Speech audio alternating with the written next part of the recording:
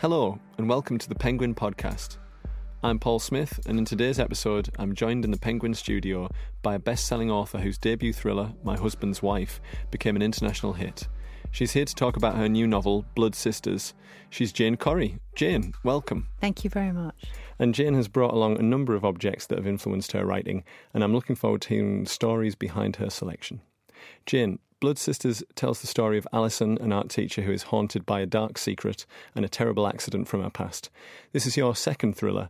What drew you to the genre? Well, to be honest, I never saw myself as a thriller writer, and I think for years I'd been trying out different kinds of voices. But when my first marriage ended, I took a job as writer-in-residence of a high-security male prison. Now, this wasn't something I'd planned to do. Until then, I'd been a full-time magazine journalist. And in fact, when I did get it, I was quite shocked. But I thought I ought to do it, so I went along. And from day one, I was sucked into it in a way that I never expected. I met people who didn't look like the kind of criminal I had in my head. Yeah. They looked like your next-door neighbour. They looked like a husband, a son.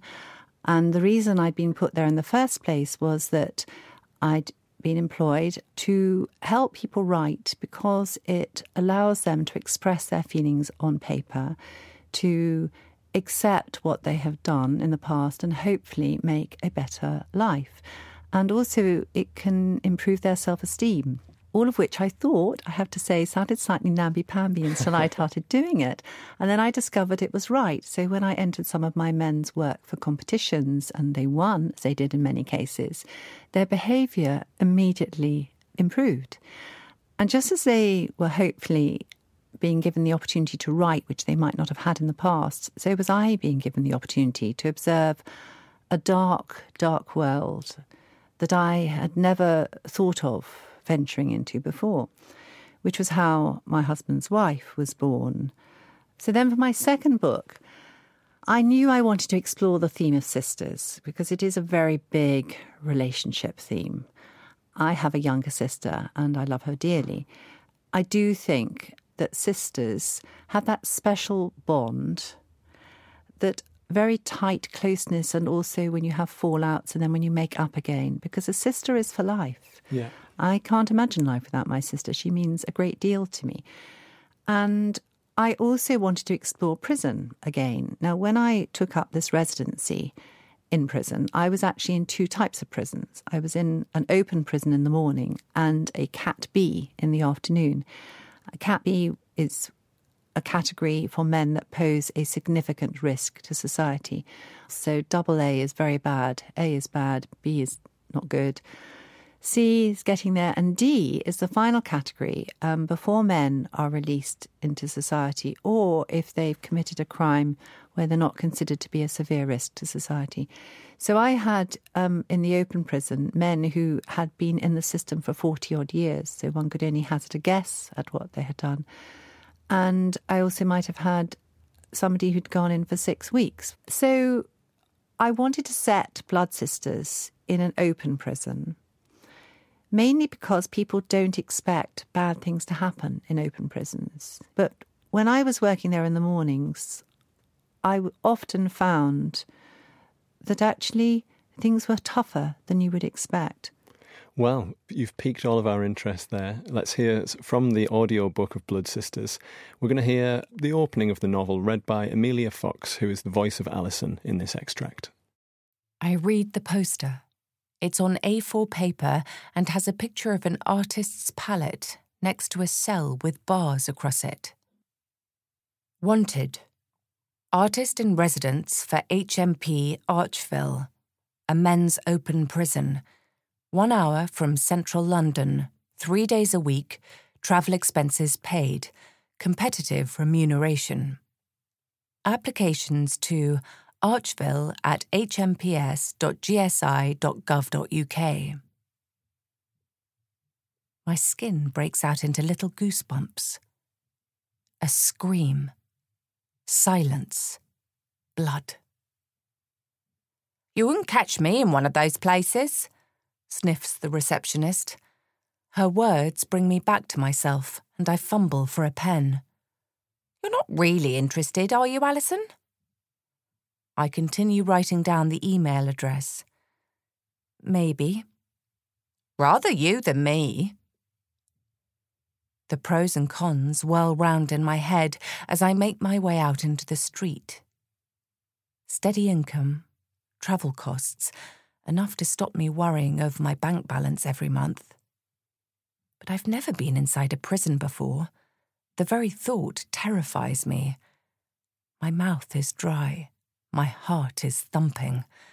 I wish I'd never seen the ad. It's as though fate is telling me something. But do I really want to listen?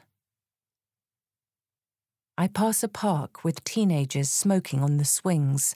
One is laughing, head tossed back, a happy, carefree laugh, just like my sister's. For her, life was a ball. Me? I was the serious one. Earnest. Even before the accident, I remember a certain mysterious heaviness in my chest. I always wanted to make things right, to do the best I could in life. The word conscientious featured on every one of my school reports. But there are some things you can't make right. It wasn't your fault, my mother had said time and time again. Yet when I replay it in my mind, I keep thinking of things I could have done. And now it's too late. That was an extract from the audiobook of Blood Sisters, and it leads us on nicely to your first object, which is a cartoon of yourself in conversation with a prisoner. It's got a nice blue frame on it, quite a swarthy gentleman with an unusual haircut, sat across from yourself with a pile of papers in the middle and the bars in the middle of the picture just reminding us that we're in a prison. Why did you choose this object and what does it tell us about you? Well, the cartoon was done by a magazine that interviewed me on my work in the prison. And I look very naive and I'm leaning towards this huge man. And I suppose in a way, I was very naive when I started. I had no idea what I was going to be doing, how I was going to do it. I was very scared because I found out soon after I arrived that I wasn't going to have an officer with me when I ran workshops, when I spoke to men. And quite often the nearest help was some way down the corridor, and a very lengthy corridor towards the officers' mess. So I literally had the keys of the prison round my waist with a whistle.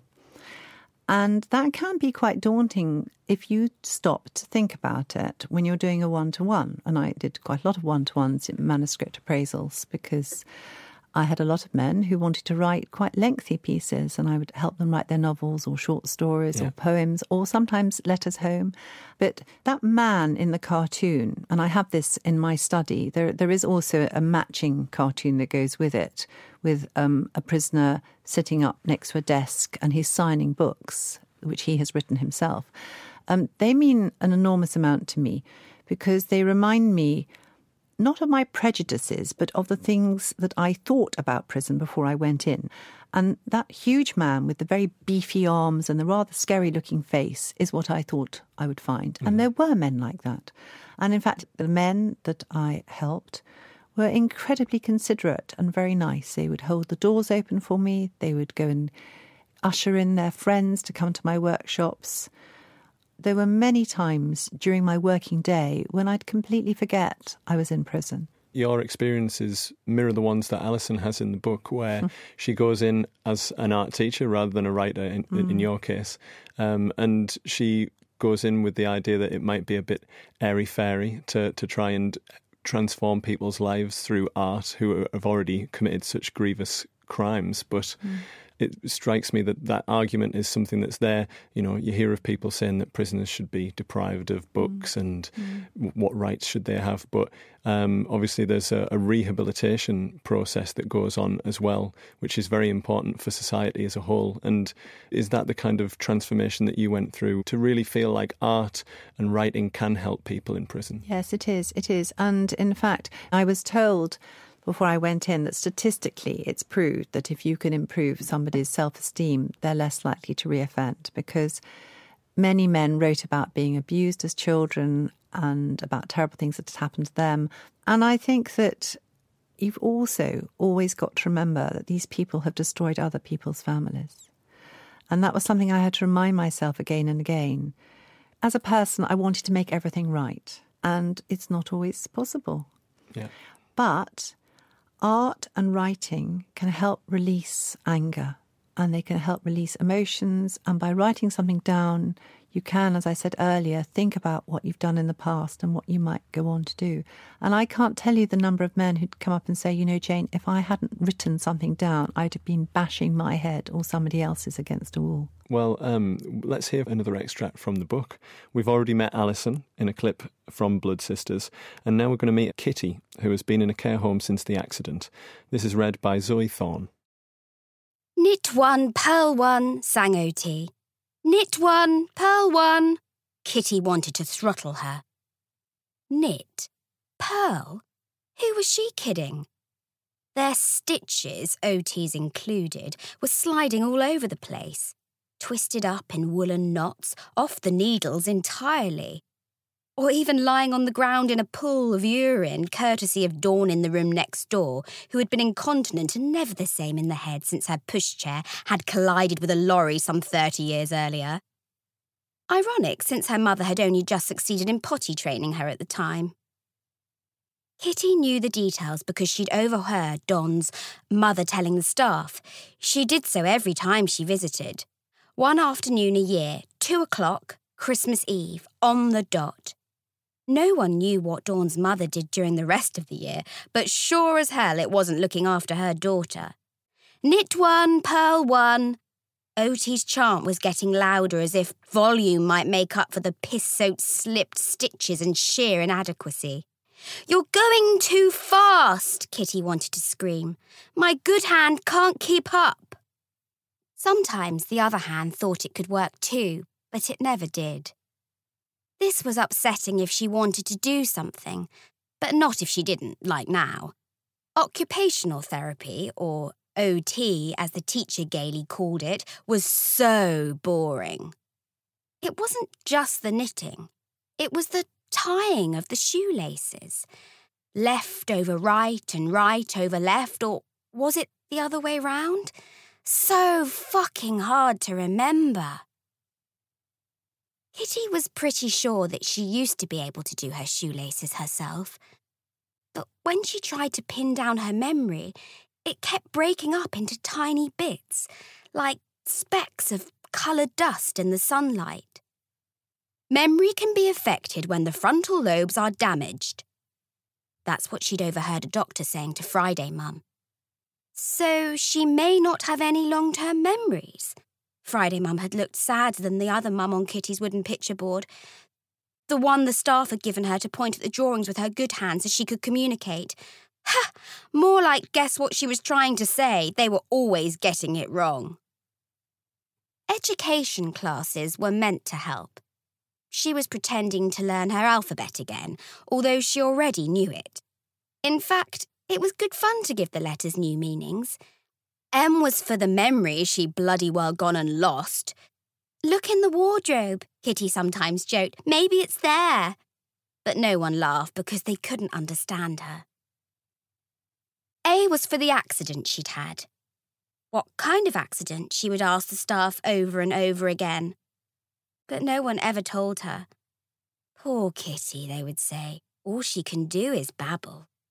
If only they knew what was going on in her head. That was another extract from Blood Sisters. Were you involved in the audiobook in any way? Obviously, you've got a star-studded cast there with Amelia Fox and Zoe Thorne.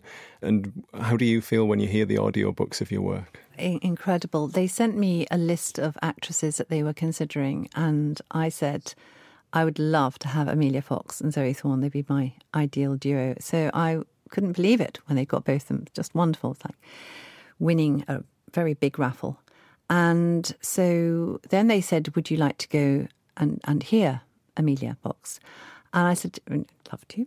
So I went up, and she was just lovely, and we got on very well. And she was interested about the prison. So we chatted about that for a while. And it was incredible hearing her read my book. It's always very strange when you hear somebody else reading your words, because as a writer, you're sitting there at your desk in your own world. You create your story, the words come out. So it reminds me of the things that inspired me to write part of those sentences. Well, we should have a look at one of the other objects that you've brought in. Family being at the heart of Blood Sisters. Your next object links to this. It's a photograph of your grandmother.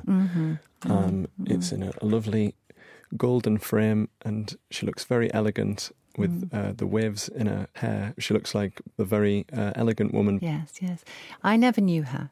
She was called Betty Roma. Before the First World War ended, she would, like many young women of her age, go and visit wounded men. And she went to visit one particular soldier called Douglas. And it so happened that he had a visitor that day, very good-looking man who'd been a rubber planter in Borneo, came back to fight in the war. His brother was injured, went to visit him, and met his future wife. So those were my grandparents. And she was about 21 at the time. He whisked her off to Borneo, which must have been quite a big deal in 1919, where she had 4 children, and my mother was number 3.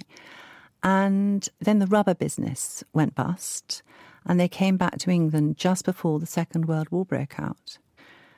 People tend to think of death during war years as being attributable to bombs. Our grandmother actually died of a brain tumour when she was just 41.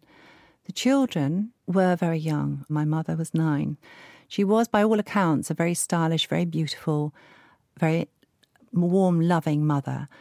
And after she died, my mother and her brothers were all brought up by separate people.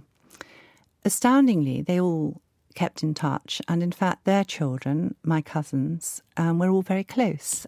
But she is a strong figure for me. And I've always felt that I have known her, even though she died so many years before I was born. And sometimes, I know this may sound a little silly, sometimes when I'm faced with something difficult to do, I think how strong she had to be. It was not easy in Borneo for her in all kinds of different ways. And I think she did this, and so I can too. I think of her facing the war. I think of her facing the fact that she had cancer and bombs were falling and she had 4 children to look after and what was going to happen. Yeah. Her life sounds like a novel as well. So do you think that's had an influence on you, having these strong women and these stories in your family in terms of your writing? Yes, I think in our family we are strong. My mother used to say I was quietly determined. Our mother died young too, in her 50s, and she was strong. Let's talk about the strong females in the book. We've already touched on the idea that you wanted to write about sisters, but the relationship between some of the women in the book is very complicated. What inspired you in terms of the relationships within this book between the female characters? Well, I do have a good relationship with my sister, but also there are times, and I'm sure she won't mind me saying this, when we've had our arguments, because all sisters do. And of course you sometimes hurt the people you love most because they are close to you. I wanted to look at how 2 very close fictional characters could both love and hate each other at times, and the little niggly things that one sister could do to another. So what I really wanted to look at was this intense relationship between sisters. Well, let's hear another extract from the audiobook of Blood Sisters. This extract is read by Amelia Fox. What do you wear on your first day to prison? Jeans? Too casual. Black trousers? Seems safe. White t-shirt? I slip on the top. You can just about see the outline of my bra through the fabric. This wouldn't have worried me before, but now I'm nervous. As Mum had warned me on the phone last night, I need to remember that I'm going into a prison where men have been deprived of physical relations for some time. Please be careful, won't you, darling? Black jumper, then.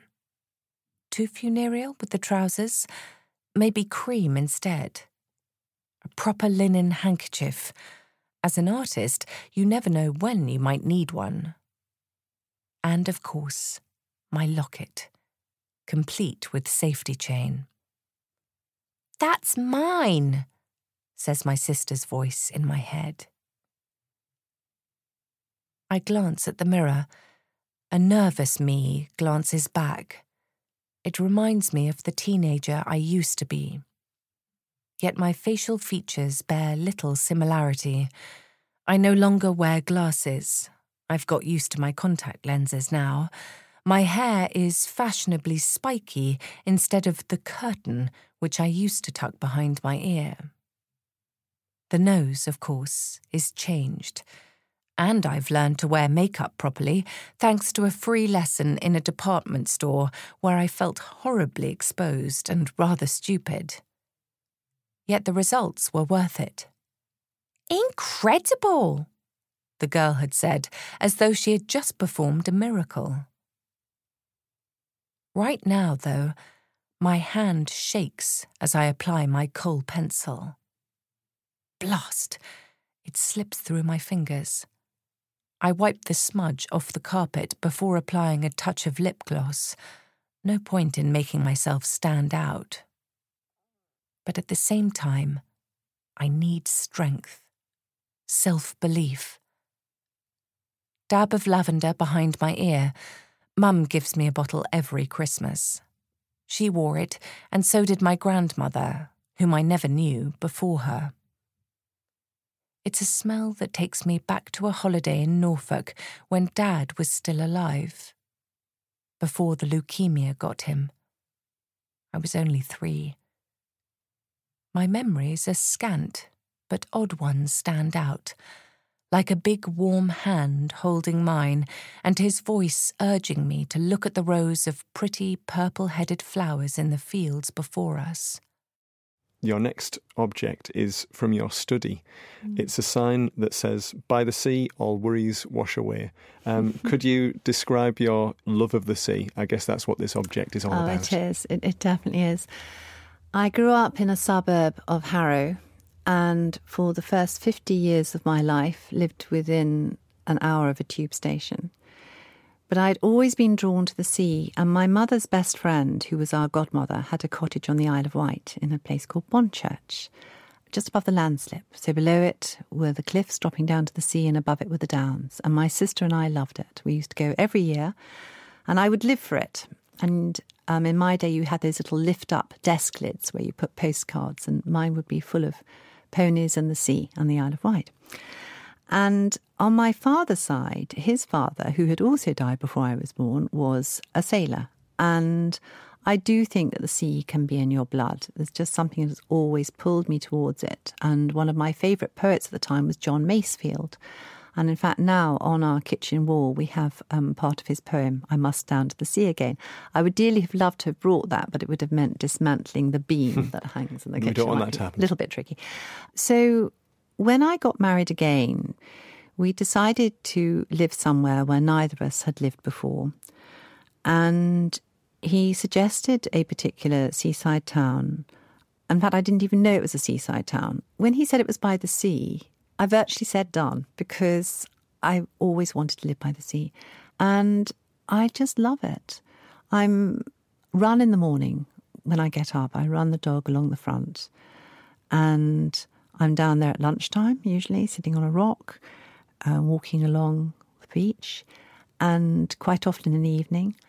And I've become, much to my surprise, and definitely to most of my friends and family's surprise, one of those crazy, most of the year round swimmers. But it is true that your worries go away by the sea, because there's something about that rhythmic flow of the waves as they go in and out. And you think life is like that. Life goes in and out with its good and its bad and its tragic and its wonderful, but it's consistent. And when I find things, if I find things hard in life, I put my head by the sea. Talking of life changes, How was the transition from going from full-time journalist to pretty much full-time novelist? Well, there were bits in between. So basically, I trained as a journalist straight after university. I always knew I wanted to write a novel. I went to a very academic school in London where I was not particularly academic. The only thing I could do was English. So I felt very stupid for most of my time there because I thought everyone could write stories. I didn't see it as a particular thing that only some people could do. So I always knew I wanted to write a novel, but I became a journalist because I felt that was the best way to earn a living writing. And I became a magazine journalist. And I turned freelance when my eldest was born, but I was very lucky in that I got lots of columns from quite well-known magazines, and I also freelanced for the Times and Telegraph. So I was more or less a full-time freelance journalist for many years. And then, ironically, as these things happen, the month that my very long marriage broke up, the column that I'd been writing for a prestigious weekly magazine ended because the editor left.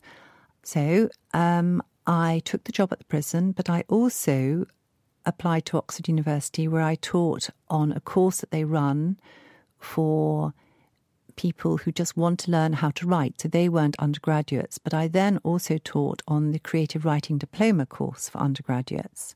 And sometimes I'd go straight from the prison to Oxford University, and I can honestly say that at times the standard of writing at both were as high as the other. And then it was a kind of gradual transition, really, to being a full-time novelist. And I had to learn to write in a different way, because as a journalist, you get the story out in a short time. You learn to describe your characters very quickly, what I call sort of thumbnail sketches. A lot of my features were what we call TOTs, triumphs over tragedies, ordinary people who'd done extraordinary things. So I had to learn to write in a different way with novels, to expand that, to fill in the narrative, as it were, and to work a different structure. That journalist side of you never quite leaves you. So I do the odd bit still. Yeah, it feels like there's a lot of research that's gone into this book as well, which perhaps taps into those journalistic things. There was a lot of research with Kitty. So I went to 3 centres. One was a social centre where people didn't live, but they went, people with special needs went, and they made friends, and they played games with the staff, and they socialised. Another was a residential centre where people had had terrible accidents or strokes, and you saw young men sitting in chairs who couldn't talk or walk, and you knew that they'd been playing music a few years earlier, maybe been in a band, they'd had normal lives, and then one day they step in front of a car or they're on a motorbike. And I did come back and cry after some of these visits. But I learnt, as I did in prison, that there is humour in the darkest of places that you wouldn't expect. Going on from your journalistic practices, now that you are writing novels, do you have a particular routine that you go in for? Oh, definitely. Absolutely. I've always been one of those need to write in the morning people. Ideally, I like to get up. I run along the front, as I said. I'll have breakfast with my husband. And then I will go up into my study, which is right at the top of the house and overlooks the sea. And I really can't bear being disturbed. I don't like to think of myself as being a snappy person, but sometimes if somebody puts their head around the door, I'll say, I'm writing, please go away. And my husband is very good at that. Let's hear one final extract from the audiobook of Blood Sisters. In this clip, Alison is about to start teaching one of her art classes at the prison. I unlock the art cupboard to get scissors and paper, which I will cut into squares. Then I freeze. On the top of the pile is a roughly torn-out cutting from the prison newsletter. It shows a photograph in the Welcome to New Staff page. My photograph. In the middle of my face is a red drawing pin. Below, in childish-looking black felt-tip writing, are scrawled 5 words. I'm going to get you. Frantically, I rip up the cutting into tiny bits, pricking myself on the drawing pin.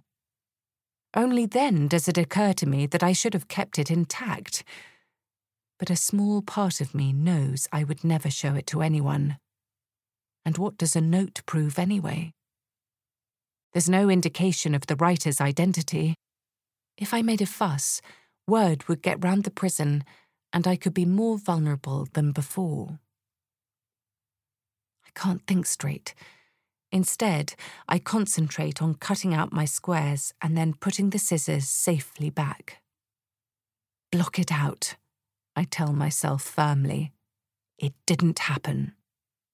I have 6 students today, including Barry, and a cocky youth. When I explain they are going to start off by sketching each other, the latter rolls his eyes. Piece of piss.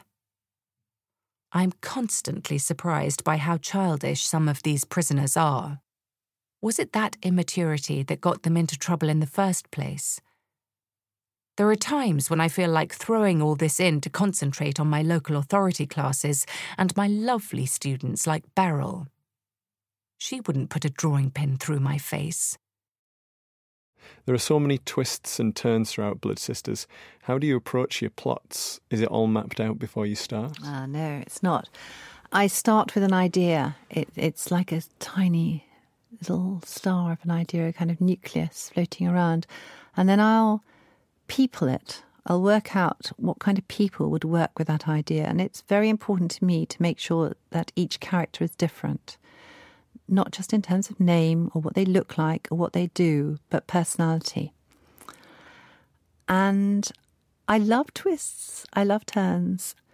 And I just love trying to send people down one path and then actually saying, no, it's not that way, it's the other. So I tend to map out very loosely. And I will, before I start it, have made notes. But I don't sit down and say, right, I'm going to be writing this book, so these are the notes I'm going to make. These notes will come to me when I'm doing something completely different. So I might be swimming in the sea, which is actually highly inconvenient because it's not easy to get out and write down those notes. It might be, and many writers find this, when you go to bed. And then there's the download at about 4:30 a.m. or 5 a.m. where you'll wake up with a start with something for your book, which you think at the time is brilliant. It's not always that brilliant when you look at your notes at 8 a.m. or 7 a.m. in the morning afterwards. But you just have this earth-shattering moment, and it is like a download. It's as though somebody has put it in your head, and you think, that's what I'll do to her or him. So I always have something next to my side of the bed to write down. So it's this rather multi-layered pastry, as it were. And I don't know which layers I'm going to put in. But I love that excitement where even if you've got the plot mapped out, something can suddenly hit you and you think, no, that's what they do instead. It's time to move on to the next object. That was a very interesting way of putting it. This is your wedding ring. Could you give us a look at your sparkler? Yeah, my wedding rings. Yes, my wedding rings.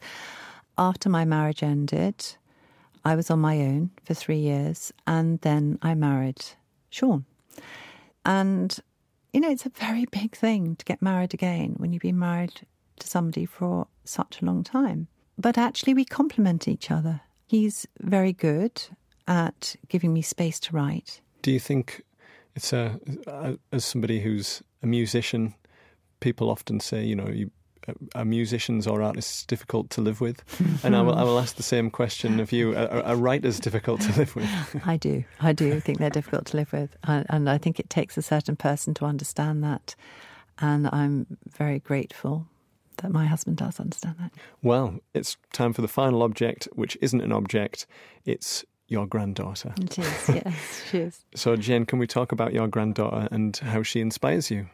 My daughter and her husband were working away when they told me that actually they thought they might come and make their home in Devon, near us. And I thought that was wonderful because when my daughter was growing up, I'd always said to her, when you're a big girl, make sure you live near mummy because it's so much easier. As I said, my mother had died young when my daughter was only a year. So I very much, desperately missed her. My sister and I both missed her to this day, but would have been so amazing to have had her seeing the children growing up. So when they moved to Devon, it was understood, I made it very clear that I would be there if and when they had children. And this happened. My granddaughter is now 16 months old. And I can't describe the love that you feel for a grandchild. It's completely bowled me over. I was there within an hour of her birth. And I've seen her virtually every day since then. I look after her now 2 days a week. But she is so funny and so bright and so wonderful and such a breath of fresh air. And she loves books. She had a book put in her hands before she was a week old. And now when I go over in the morning, the first thing she'll do is put a book in my hands and we'll go and plunk ourselves down on the step by the back window and we'll read. Yeah. And she's wonderful. That's amazing. Yes, I'm sure she'll enjoy lots of your stories as she grows up. As you tell her some tall tales. We do already. As I'm pushing her along in the pram in the morning. Excellent. First thing we do in the morning after breakfast is we go down to the sea, and we tell stories. Excellent. You mentioned that you were midway through another book. Mm-hmm. So tell us more about this book, please. Okay. Whatever you can, of course, without revealing too much. Okay. So it's called The Dead Ex. And I don't want to give away too much of it. There is a prison and there are 2 very strong women and lots of twists and turns.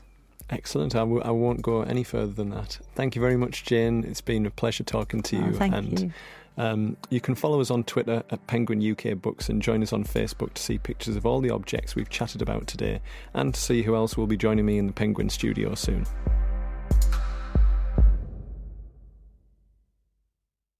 Out now from Penguin Random House Audio, one of the most extraordinary, controversial and explosive debuts of 2017. Annie's mother is a serial killer. The only way she can make it stop is to hand her into the police. But out of sight is not out of mind. As her mother's trial looms, the secrets of her past won't let Annie sleep, even with a new foster family and name, Millie. A fresh start. Now surely she can be whoever she wants to be. But Millie's mother is a serial killer, and blood is thicker than water. Forgive me when I tell you it was me. It was me that told. The detective, a kindly man, belly full and round. Disbelief at first. Then the stained dungarees I pulled from my bag. Tiny. The teddy bear on the front peppered red with blood. I could have brought more. So many to choose from. She never knew I kept them. Shifted in his chair, he did.